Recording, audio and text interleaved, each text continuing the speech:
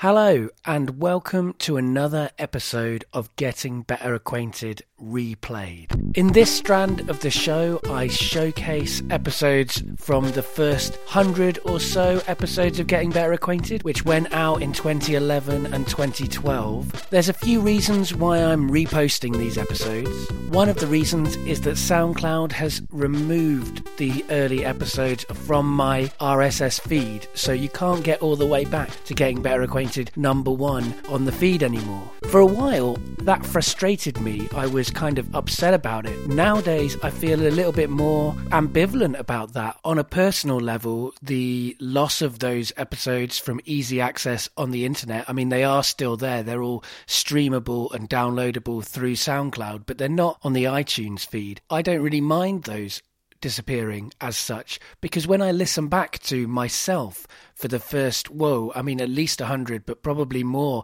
episodes of Getting Better Acquainted, the person that I hear is somebody that I rarely agree with, who is an incredibly different person to the person that I am now. I've got a different job, I've got a different sense of identity, I think different things about myself, I think very different things about the world. The episode that I'm going to be replaying today is with Mervyn, who is my stepdad, or at least was my stepdad, still technically is my stepdad, because I think my mum and he have not chosen to divorce yet, but they have not been together for many years, and they stopped being together when I was around 12 or 13. This episode was among the big ones for me in the first year, because all of the ones with parents and close friends were both very important to me, but also quite complicated for me to navigate. I think this conversation and this relationship in my life is a big part of why I made a show about masculinity and the stuff that I've been looking at over the last 5 or 6 years. That said, it is 5 or 6 years after that was recorded, and I'm now 36, which I guess is kind of the age that my stepdad was when he came into my life. And it's definitely interesting to me to think of myself as the age that my stepdad was, and it's always interesting to think of yourself as the age that your parents were when they made decisions. And as a 36-year-old, nearly 37, I'm very well aware that adults don't know anything, that we're all really muddling along, trying to work things out. Of course, I have learnt lots. I am much more aware of who I am and what I think. But I'm also much more aware that I don't know anything, that these things are less fixed than you think, that knowledge is complicated and moves around and changes at different times in your life, and you're exposed to different things. I would definitely have a very different conversation now, on my part at least, if I sat down with my stepdad to record a similar conversation. And this conversation is recorded in a place that is noisy, but in some ways, I think that background sound really adds to this conversation. It's recorded in a pub, so there's lots of noise of people, particularly male voices, chattering in the background and shouting in the background. There's cars and the sound of police cars and police sirens, and mobile phones are bombarding us on all sides. But in many ways, I think that connects very much with the themes of this episode, which are about masculinity and patriarchy and state violence and things like that. Some of it is distracting and annoying, don't get me wrong, but some of it isn't. Sometimes it feels like it was almost deliberate sound design to bring out the themes of what we were saying. And so with all of that in mind, here's this episode of Getting Better Acquainted Replayed. I was actually sitting in the pub when the bomb went off. It was only a small one, and there was a wall between me and it, so I wasn't damaged in any way, but the ceiling came down. There was a lot of glass flying around. It was very fine powdered glass. My clothes were never comfortable again after that. Got between the fibres. Hello, I'm Dave. I'm the guy that's putting all this stuff together. I need to get better. Please make me better. I want to get better. Better acquainted with you. Today we're getting better acquainted with Mervyn. Hello, Mervyn. Hello. It's always weird to say that we've already been talking and then suddenly I launch into it. It's particularly strange to do it with somebody who I know very well. The first question that I ask everyone is, how do you know me? David is my stepson. Pretty efficiently answered that one. And the second question is, what do you do now? I am teaching English in China. I'm back home for a holiday now. Wow, you're doing very well at being succinct. We've covered the first two questions much quicker than I normally do, I guess. We'll probably get back to some of those things later on in the conversation. But first of all, the most obvious thing to the listeners, because they're listening, about you so far is that you have an Irish accent. Would you say you've got an Irish accent? Yes, fading a bit, Yeah. but it's still there.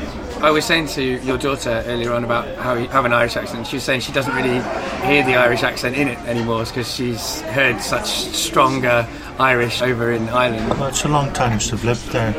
It's nearly 40 years since I've lived in Ireland. To me, you still sound very Irish because obviously I'm not tuned into it. And I mean, I guess your Irish accent is something that I remember fondly in my youth. It's a nice voice to listen to. Did you leave Ireland when you were 18? No, I left Ireland when I was early 20s after university. I didn't know what I wanted to do. Knew I didn't want to live in Belfast. Not because of the Troubles, which were fairly heavy at that time, but because of the social and religious pressures. It wasn't a very tolerant place. I didn't feel at home there, wanted to see somewhere different. Yeah. I originally came over to England for a summer vacation job and stayed on. What was the first job that you came over to do then? I was canning peas in a canning factory. Very boring, but at that time there was a canning season for peas. Very short, but I was working 60 hours a week, and at that time it was quite a lot of money. And did you worked in factories for quite a long time then? Well, initially I would work the summer season and then use the money I earned to see other parts of Britain. My summer season got longer and longer as I got used to earning more money. So I was eventually working all year round, and by the time I was 30 I thought, I've had enough of this. It's not getting me anywhere. So I started studying again. While still working, I was doing a part-time degree with the Open University just to get myself back into the mainstream again. Did I know you at that time, is that right? Yes, at the time I was with your mum. I was a couple of years into my university studies. That's right. I'm 30 now. Now I'm 30, I can definitely say it's, I've lived a lot of things. How was it going back into education at 30? Well, by that stage, the time I turned 30, I thought, I don't want to do this for the rest of my life. I need to find a way out. So I thought I'll brush up my academic qualifications and get back into the sort of job my intelligence and qualifications fitted me for. Yeah. And you studied teaching physics, is that right, or just science? I was doing an Open University degree which was modular. It included science, engineering, IT, lots of eclectic things. Okay, and then did you do a year's teaching after? I did a year at Bangor University, a PGCE, to qualify me as a physics teacher. So that's what, because I remember you travelling on a moped to Bangor University and back. Yes. When we lived in a small village in North Wales, and was it along? It wasn't along a motorway. This must be a misinformation in my head. I tried to use the back roads because the battery wasn't very good and the lights kept going off. God. So I didn't want to be on a main road. And you were on a moped because that's the only vehicle you can probably get away with driving. Would you say that's fair? Yeah, I've never had a proper driving licence. In fact, I don't see very well, so getting a driving licence was never a realistic prospect. Yeah, I mean, because it's always struck me as a kind of impressive act to be travelling on that tiny moped for miles and miles from a university and back, Well, the public transport was bad in rural Wales. Yeah. There was no way I could get to university in time for the start of the day, or get back after the end of it.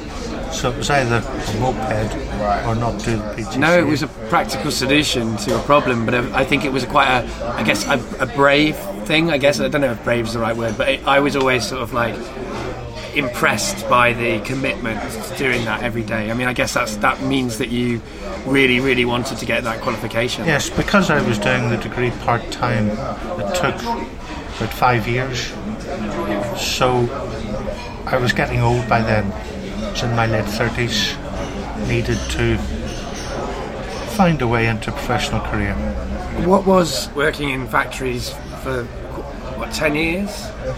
I mean, I worked in libraries for about 10 years, and I can say some, moany type things about working in a library, but at the end of the day, it's a library, not a factory, and I'm sure that working conditions in those factories won't have been always entirely ideal for enjoying life. Yes, it was difficult to find people I could have a conversation with. Conversations tended to be tits and bums in the newspapers, sport, not much else. So I felt a little bit isolated from my co-workers. Didn't really feel I fitted in there, which was another incentive to get out. To find a more appropriate career.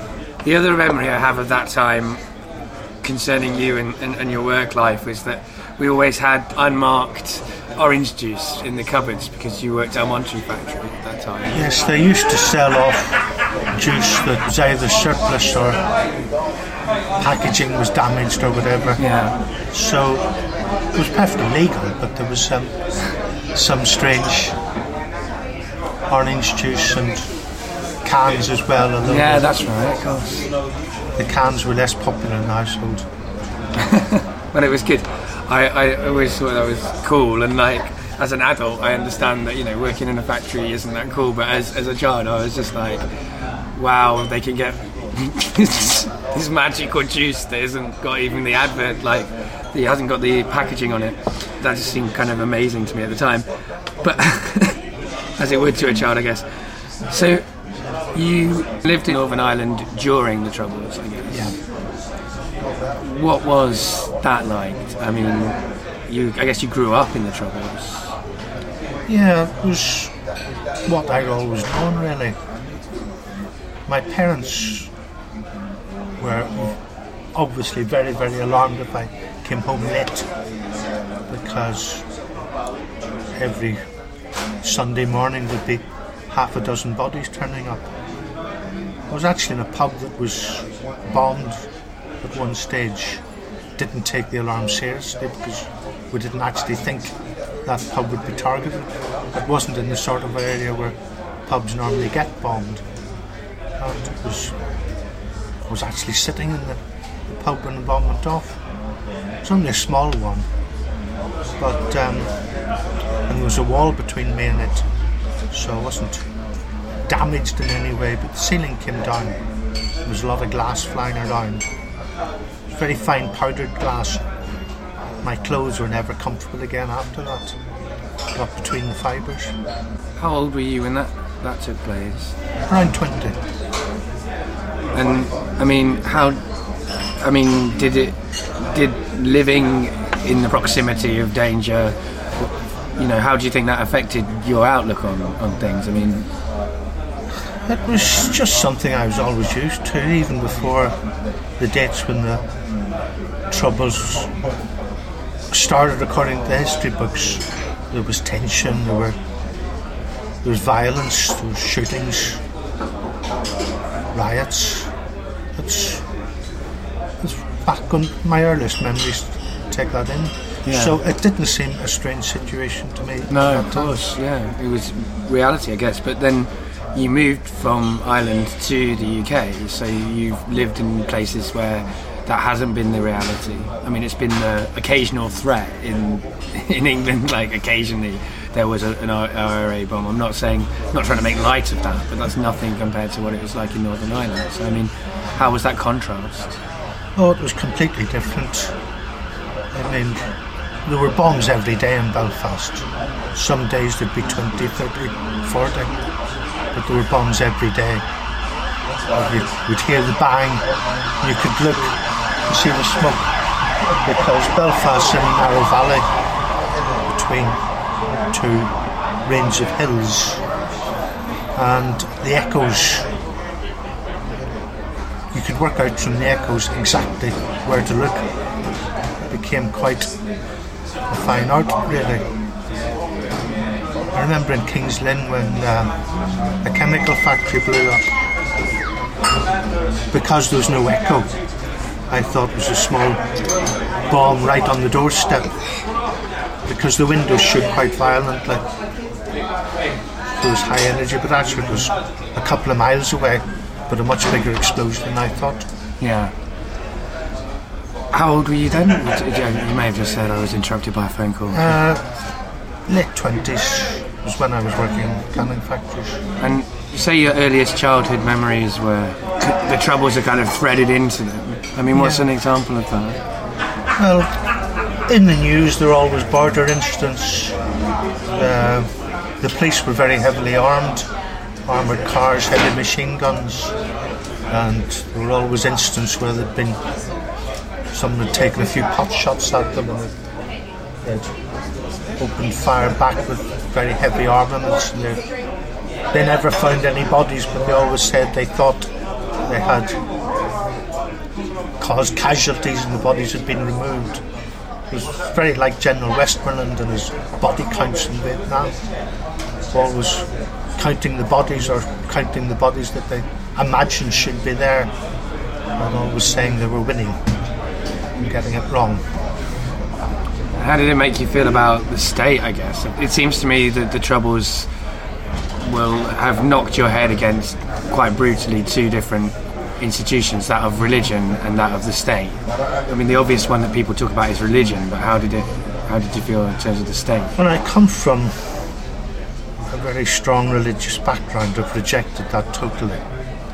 I see religious bigots, not just in Ireland, but all over the world, not accepting that they can be wrong in any way, justifying the most awful crimes for religious reasons. Yeah. The state I'm very cynical about. I see it as corrupt, criminal. I don't see any prospect of Britain becoming a democracy. No. I had hopes of a democratically elected House of Lords, particularly when New Labour were claiming that they were going to change the country. I don't think there'll be a democratically elected House of Commons in my lifetime. It's 1951 was the last time when a government had the support of the electorate, when Thatcher was destroying the country. She had less than a third of the voters supporting her, and less than 25% of the people entitled to vote supporting her. And yet she had huge landslides in Parliament, able to do the most appalling things. Yeah. Tony Blair, able to commit war crimes, launch illegal wars, again with no majority support, but a huge landslide in Parliament. I think there's no chance of Britain becoming a democracy or subject to the rule of law in my lifetime now. Well, that's a strong statement to make, and it's one, I mean, unfortunately, it's one I agree with. I mean, I wish I didn't agree with it. I'm not sure it'll happen in my lifetime or even in the youngsters in the family's lifetime, but I hope it will. So when you first came up against these institutions, though, you were not able to kind of frame it in the big picture in the way that you just have very eloquently. When you were growing up, the police weren't your friends, I guess. Would that be fair to say? I had no contact with the police.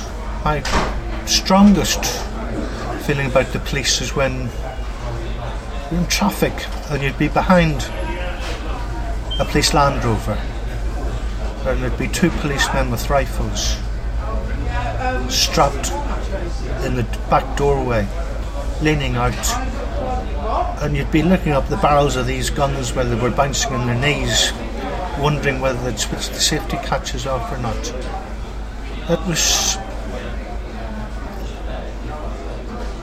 They weren't being deliberately intimidating, but the situation was scary. Yeah, absolutely. If I'm at a demonstration and there are armed police officers, I'm scared if I go to Holland or Berlin and I see police walking around with guns attached to their uniform, and that's nothing compared to the police you were meeting, who were not just carrying around guns, they used them pretty frequently, I guess. Yes, there were. I remember one of the first deaths during the official period of the Troubles.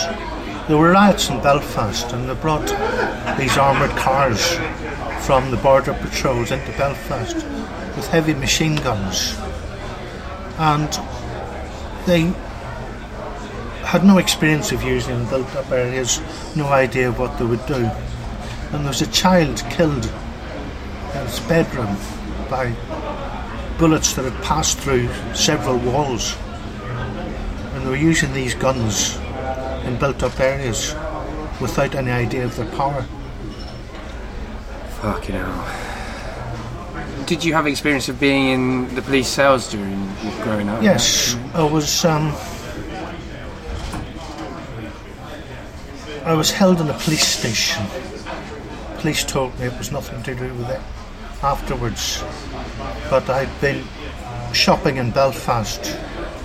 It was a day after there'd been a particularly bad series of bombings.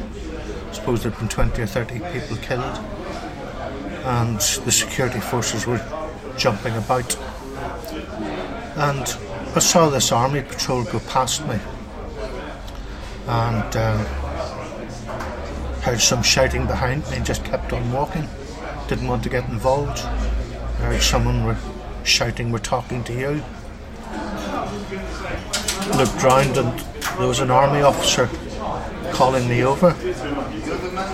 So I went over to speak to him and invited me to come with him to establish my identity.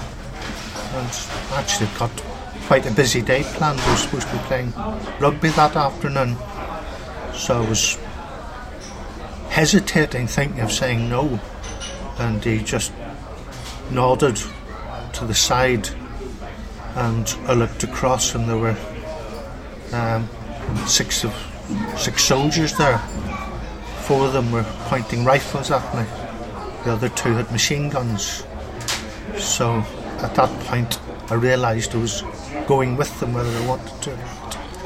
And if I didn't argue, I was more likely to be alive when it happened. So they took me to a police station and went through all the documents. Thought in my own opinion, that I'd satisfied them to my identity, and then they took me into a cell, locked me up. Not sure how long it was for. It seemed like several hours. So at that time, the Northern Ireland Special Powers Act was in force, which gave the security forces the right to hold people basically forever if they suspected them of being involved in terrorism. They didn't have to have any evidence. They didn't have to go to a court. Just one person, one soldier or policeman had to say, "I believe that he may be a terrorist," and they could have actually held me forever. So I was getting jumpy in the cell, and then the door opened, and I thought, they finally satisfied themselves, I can go now. And I walked out, and this soldier in the corridor, and he actually marched backwards, took 3 or 4 paces backwards, then unshouldered his rifle and pointed at me. Did the rifle drill, present, aim, knock the safety catch off. So I don't know whether this was supposed to be to intimidate me or whatever, but I was certainly very frightened. Get back into the cell very quickly, and they brought another guy in, locked us up again. So we were sitting staring at each other across the cell. He was a mess. His face was all bloody. He'd obviously been beaten up.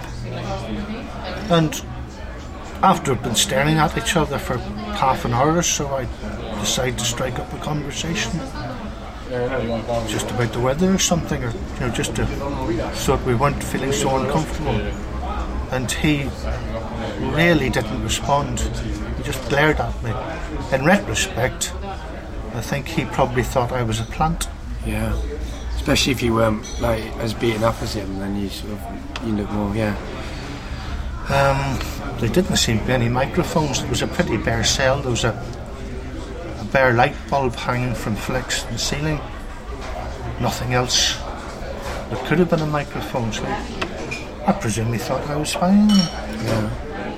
But I mean, I think that anecdote of that moment in itself sort of says something about the nature of living in that kind of the way that the state operated in Northern Ireland at that time compared to, say, my upbringing or whatever.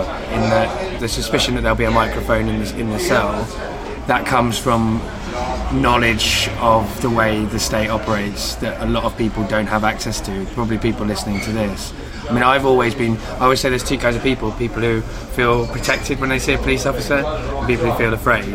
And I am definitely in the afraid camp, but nothing in my upbringing gave me reason to be that, apart from the fact that I guess I was brought up some of the time by you and by people who were suspicious of the state. But I had no direct experience. When I first came over to England, obviously I was very suspicious of the police. And things like the Hillsborough disaster, I mean, we now know that it was the police who were mainly responsible for all those deaths. But the senior officer immediately spoke up and said, it wasn't us, it was drunken Liverpool supporters. Yeah. Now, if he didn't know his police were guilty at that time, he should have done. At that time, the police were exceeding their authority in support of Thatcher's economic policies. Yeah. They were setting up roadblocks to prevent pickets going to collieries. Now, they didn't have any legal right to do that. They were exceeding their authority for party political reasons.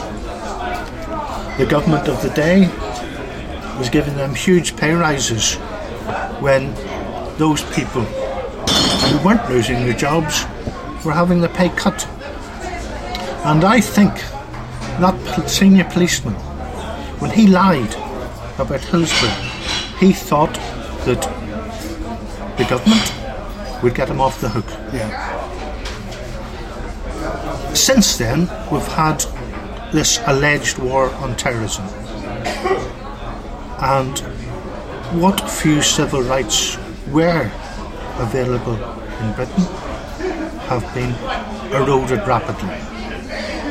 If you answer a bus conductor or a traffic warden now, he is likely to complain that I suspect I've come in contact with a terrorist, and the police will overreact. I think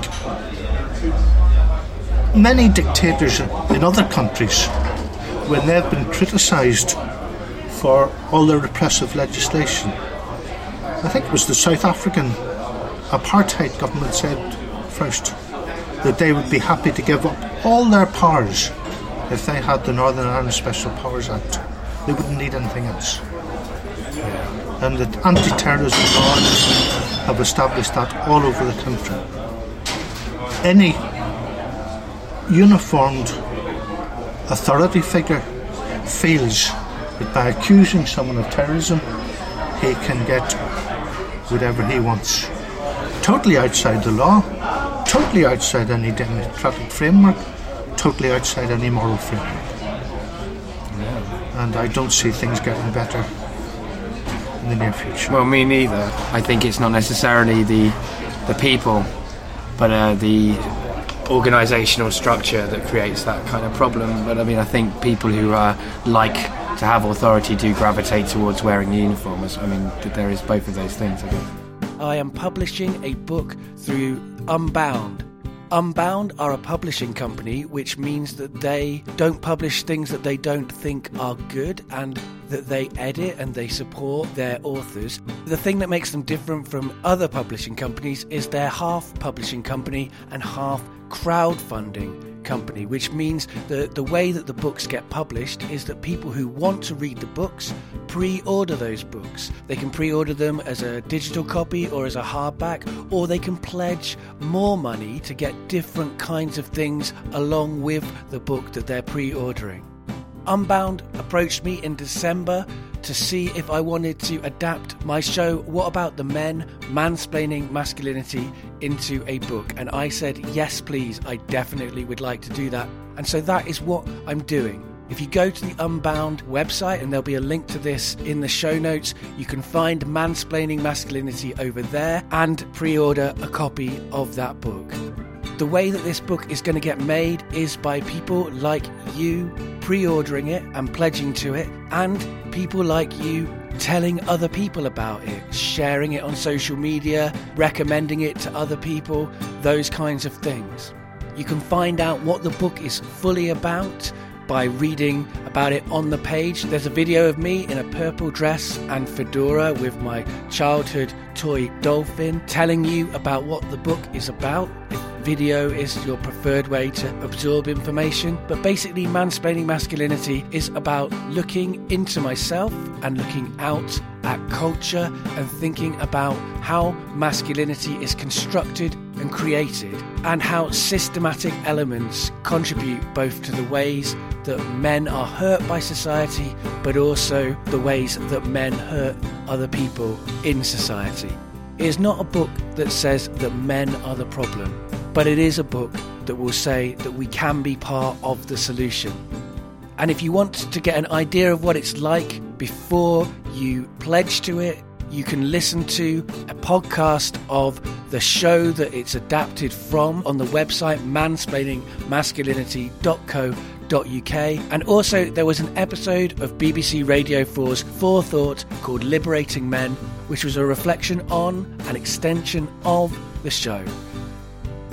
So listen to those shows, see if you like what you hear, and if you do, then please do support and pledge to make Mansplaining Masculinity happen.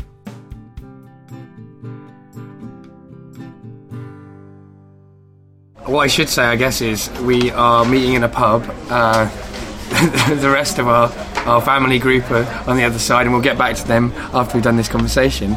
And I'm going to start drinking a half pint, because I'm just not able to compete, of Guinness. And we've had a Jameson already, so, and apologies for being thrown by the Guinness drinking. I enjoy Guinness, but I can't really drink a lot of it. So whatever that will do to my interviewing ability, we will see.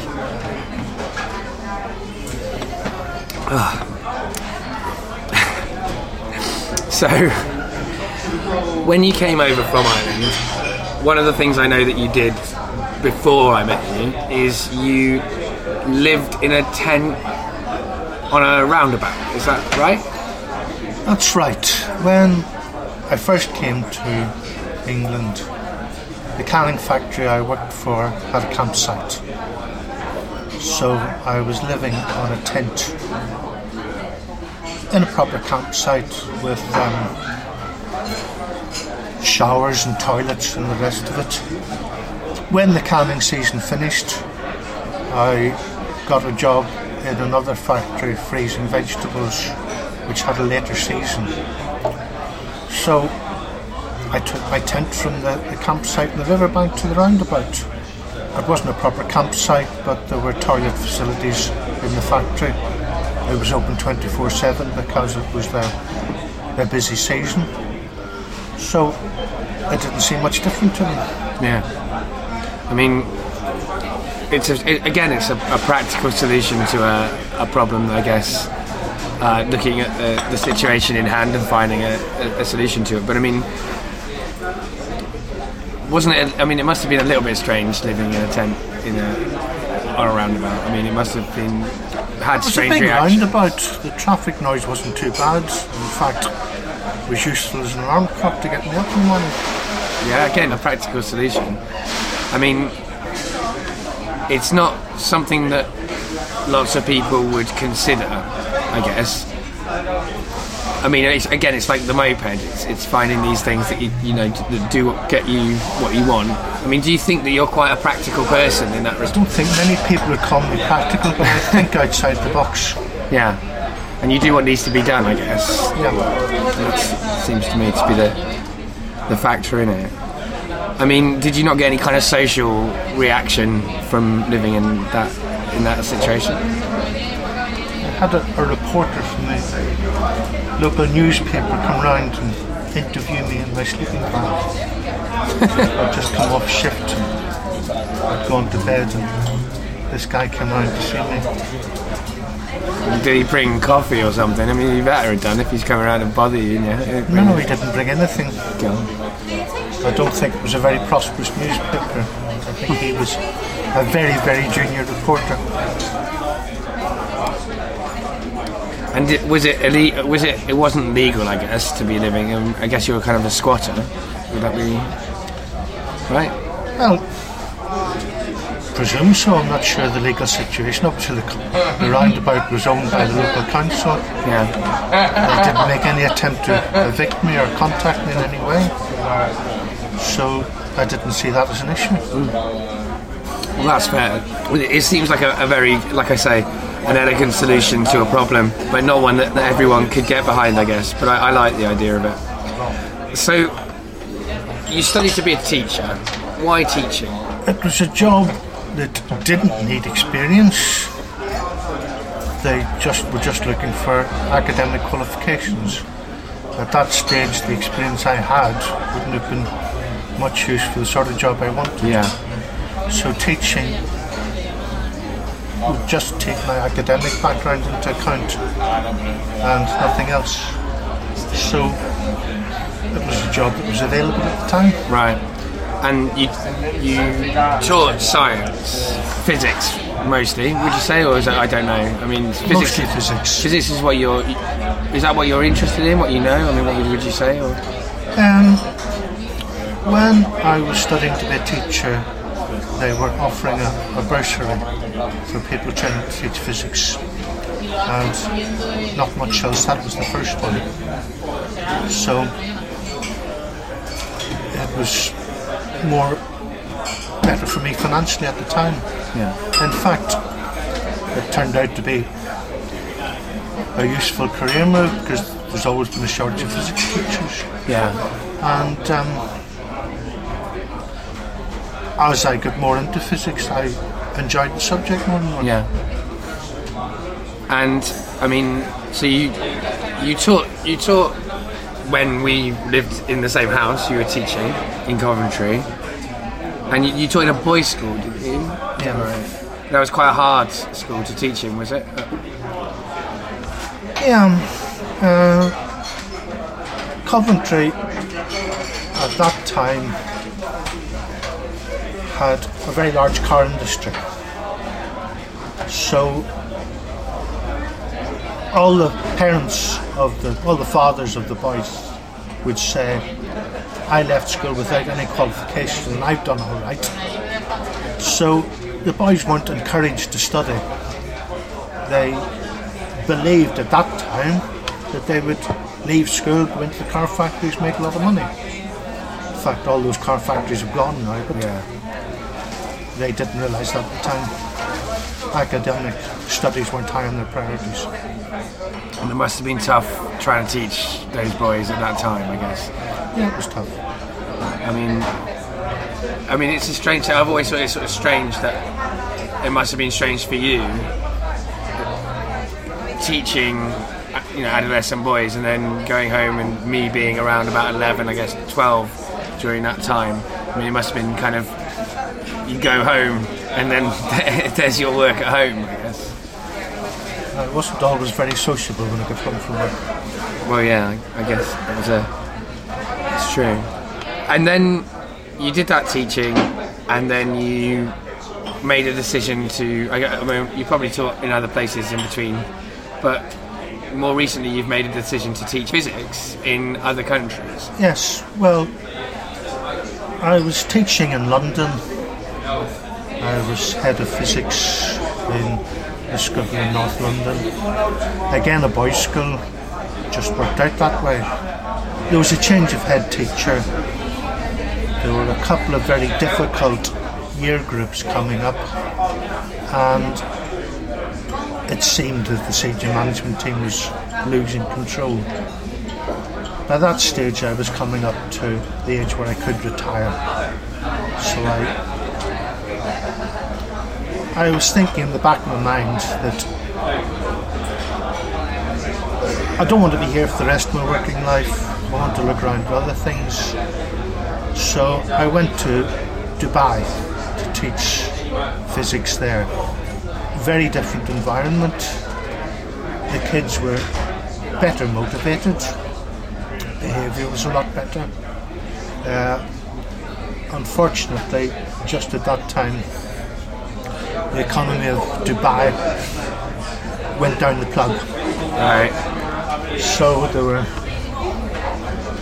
lots and lots of expats just going to the airport, leaving the 4x4 with the keys and the ignition, getting on a plane, not coming back. So the number of students in the school was going down, wasn't going to be viable in the long term, so that job ended. I liked the idea of working abroad. I didn't want to teach in London again. I've been travelling to other countries, mostly in Asia. By that time I'd been travelling for about 10 years to Asia every summer, spending 5-6 weeks travelling to different countries. I enjoyed seeing those countries, and I was looking for work in Asia initially as a science teacher, but in preparation for retirement I had done a course in teaching English several years before that, and I found there were more opportunities teaching English, particularly in China, where English is now a compulsory subject from the age of about 10 up to the age of 19. As well as that, there are many adults wanting to learn English as the Chinese economy grows and trades more and more with the rest of the world. So I'm enjoying teaching in China very much. The students are very receptive, very polite. They enjoy having Western teachers, partly because there's more interaction in the training that Western teachers have, and they do like to know about the world outside China. Very few of them have travelled much even within their own country. So they like to feel some contact with the world outside. And I think they would like to travel and see other countries when they grow up, which is becoming more popular, more possible. Very much more possible, yeah. Their economy expands. And I mean, how do you find China? Because I mean, this is if we have bureaucracy here, Christ knows what China must be like. I mean, I've had very little contact with the bureaucracy. Chinese people have been very helpful. They're sometimes a bit strange. And one of the oddest experiences I had was I was walking through the central square, the city I work in. Now, I've heard there are other Westerners working in one of the universities, but I haven't seen any other Westerners in the year and a half I've been working there. So I'm obviously a bit of a novelty. This middle-aged woman came up to me and gave me a baby. Hold this. Well, she said something in Chinese which I assumed to be hold up. And she got her mobile phone out and she wanted to take a photograph of me with the baby. Which, if you look at a child in London, you'll be considered a pervert or whatever. Yeah. But in China, this woman wanted to have a photograph of her, I presume, grandchild, because she was quite elderly. Yeah. With a Westerner. So there are lots and lots of moments like that which seem bizarre, but are well meant. I never feel threatened in China. If you're out in the streets in the UK at night at a weekend or on a Saturday afternoon when football supporters are out, there's a lot of tension there. There's never that in China. People are much more welcoming and society seems to be much more civilised. Fair enough. I mean, I don't know. I've never been to China. I mean, I guess the kind of from the little I know of China, obviously I know it's an current. I don't know if they've kind of completely worked that through, communist country. I mean, it's embracing capitalism at the same time as being a kind of dictatorship originally. It's very much a dictatorship. The Communist Party has absolute authority. The people have no illusions about the Communist Party. They see it as a route to wealth and power. They would like to be in an official position themselves because of the wealth that would bring, but they don't feel any affinity with the government. They can see that it's corrupt, they can see that it doesn't respond to the feelings of people. But China's got 7,000 years of history. Yeah. None of it democratic. Yeah, sure. Before the communists, you had the warlords, Chiang Kai-shek's nationalists, who were just as corrupt. Japanese occupying half the country very, very brutally. And the various imperial dynasties had no contact with normal people apart from screwing them for taxes. So they don't see the communist government as very different from any government that they've had before. Sure. No, sure. I mean, and that's a very interesting analysis of their histories. I guess that's kind of true. I mean, I'm listening currently to a history of Genghis Khan's Mongolian invasions. I'm in the second Khan, I think. The complexity of the politics then, going forwards in China has been pretty complex, but you're right, it's never been a situation really where there's not been people making decisions on high for the masses, I guess.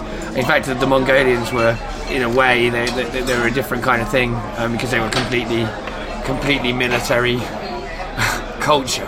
Which again, culturally speaking, like all I know is this culture and how it feels to live within this culture. But the conception of China, I tend to find in the West, is everyone's afraid of China because they're going to be the people in charge, but everybody kind of still writes them into this kind of very narrow box of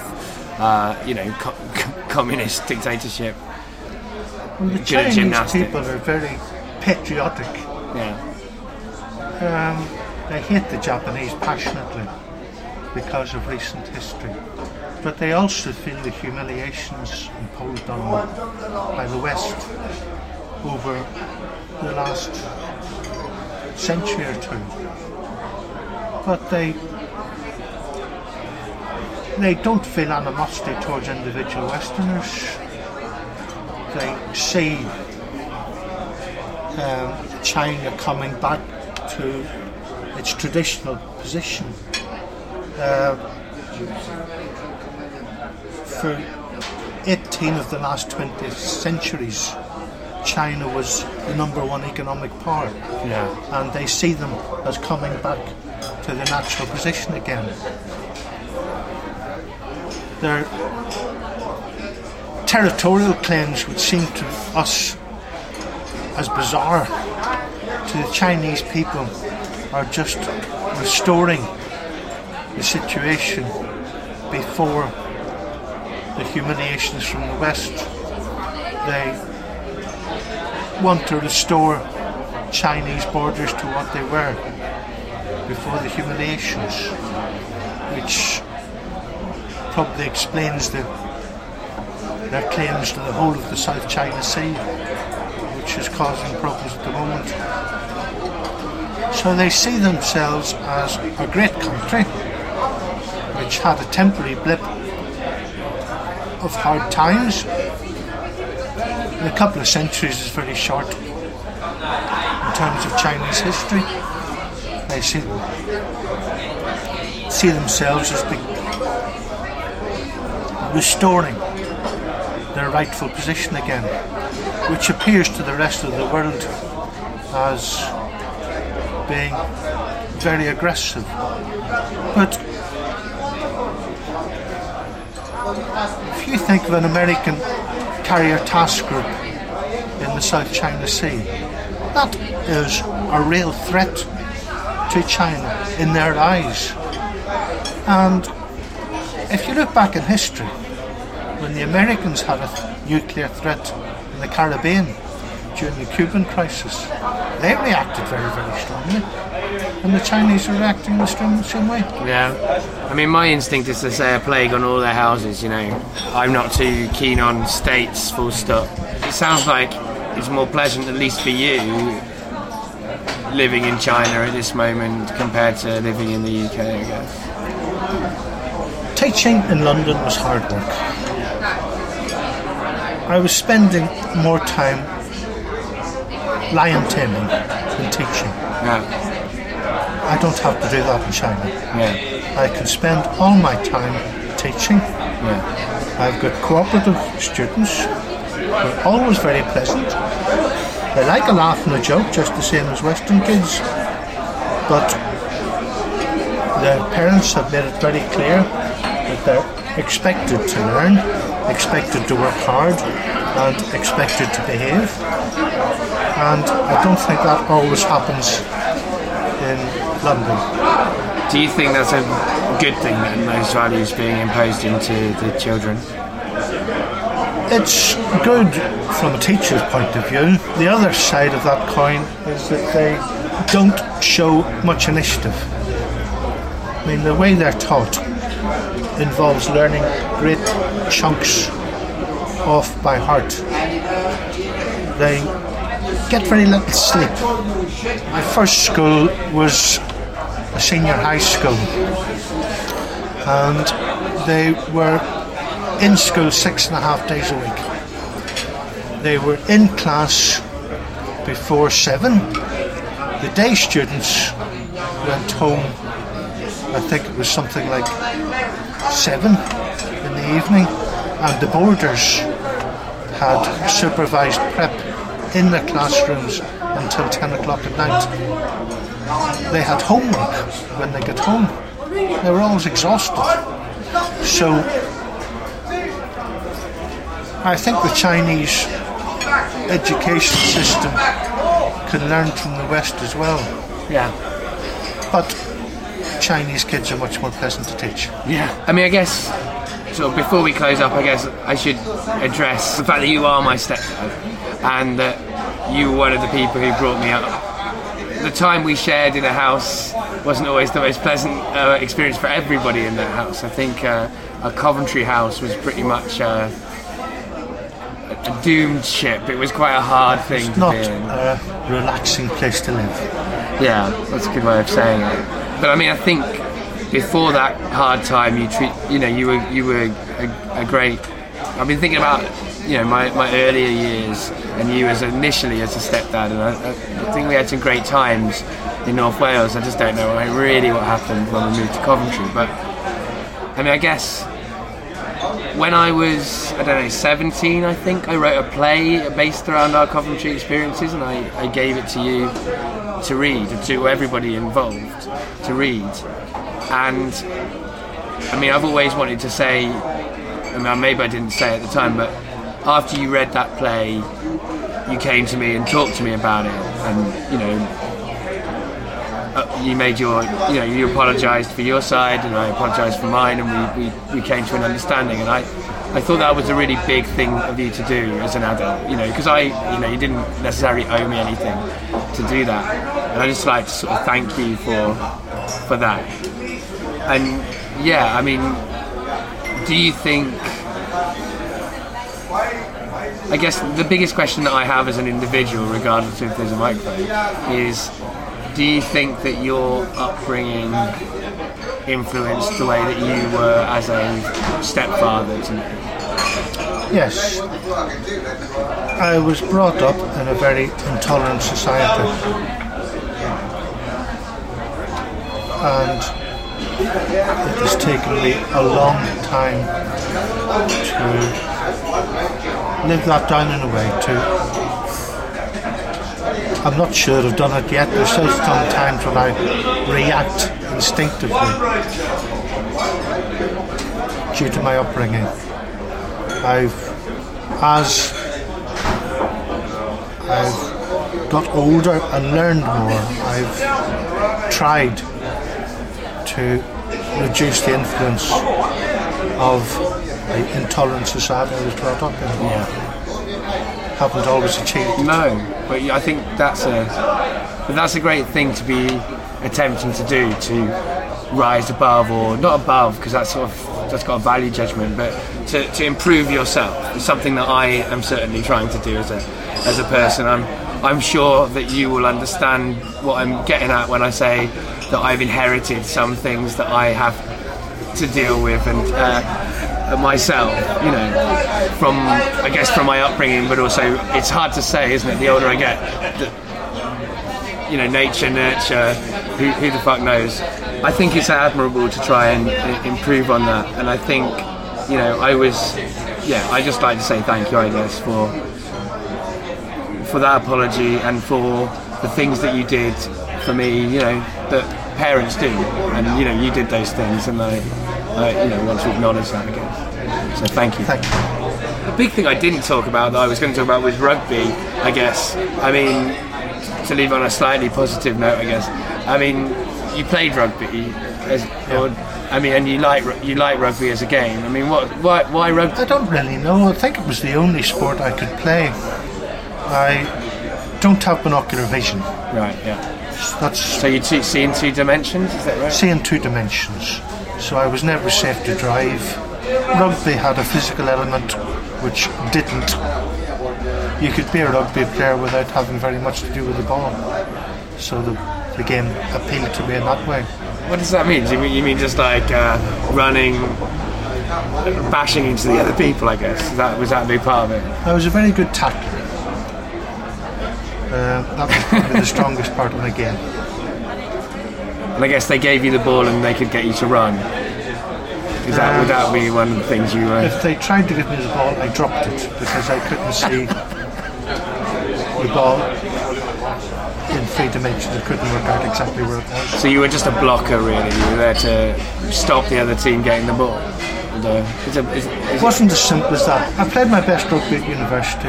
We were always playing against bigger teams. So they won all the scrums, all the line-outs. So we could only get the ball in broken play. And my job was to smash up the play.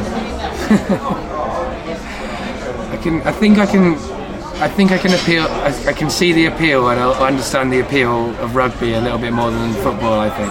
I mean, when I played rugby at school, it was. I don't know. I didn't play rugby very often, but I did enjoy the opportunity to physically manhandle the people who were bullying me without feeling morally compromised. So I enjoyed that element of it. Although one time I got in trouble for punching somebody repeatedly in the face while the PE teacher was standing above me because I also can't see that well. I didn't know that was happening. So I guess there is that problem if you can't see very well, that when you're fouling someone, you can't know if someone can see you or not. But you probably didn't foul people. Well, there are better ways than punching people. Yeah, I needed to learn the good ways to foul in rugby. So the last question that I ask people is, do you have anything to plug? Which is a strange question. Some people have interpreted this in a much wider or bigger way than I thought, and they've talked about things that they want to promote or ideas or concepts or whatever, and other people have just said no, so don't feel the pressure either way. But that's the question. Do you have anything to plug? At a time of life now where I never was good at advertising myself or anything else, and I don't think I'm going to start now. No, fair enough. The last thing that I ask people to do is to say goodbye to the audience. Goodbye, audience. Goodbye.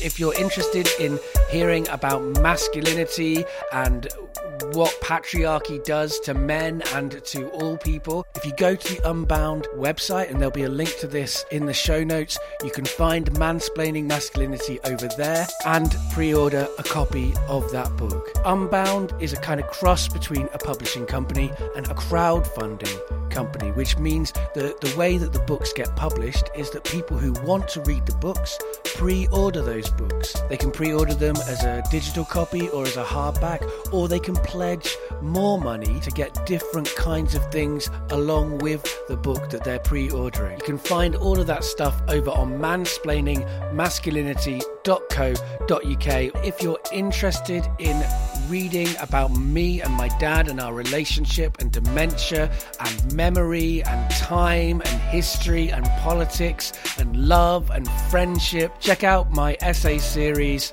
Down to a Sunless Sea, Memories of My Dad.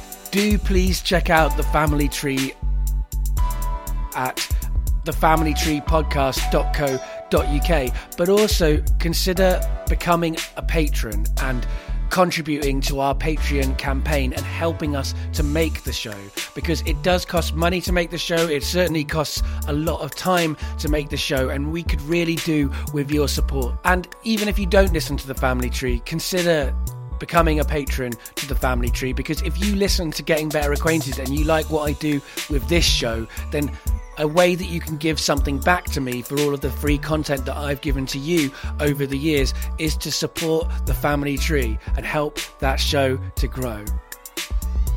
And finally, Getting Better Acquainted can be found anywhere that podcasts go to hang out with each other on the internet. It's on Twitter at GBA Podcast. The show's Facebook page is just Getting Better Acquainted.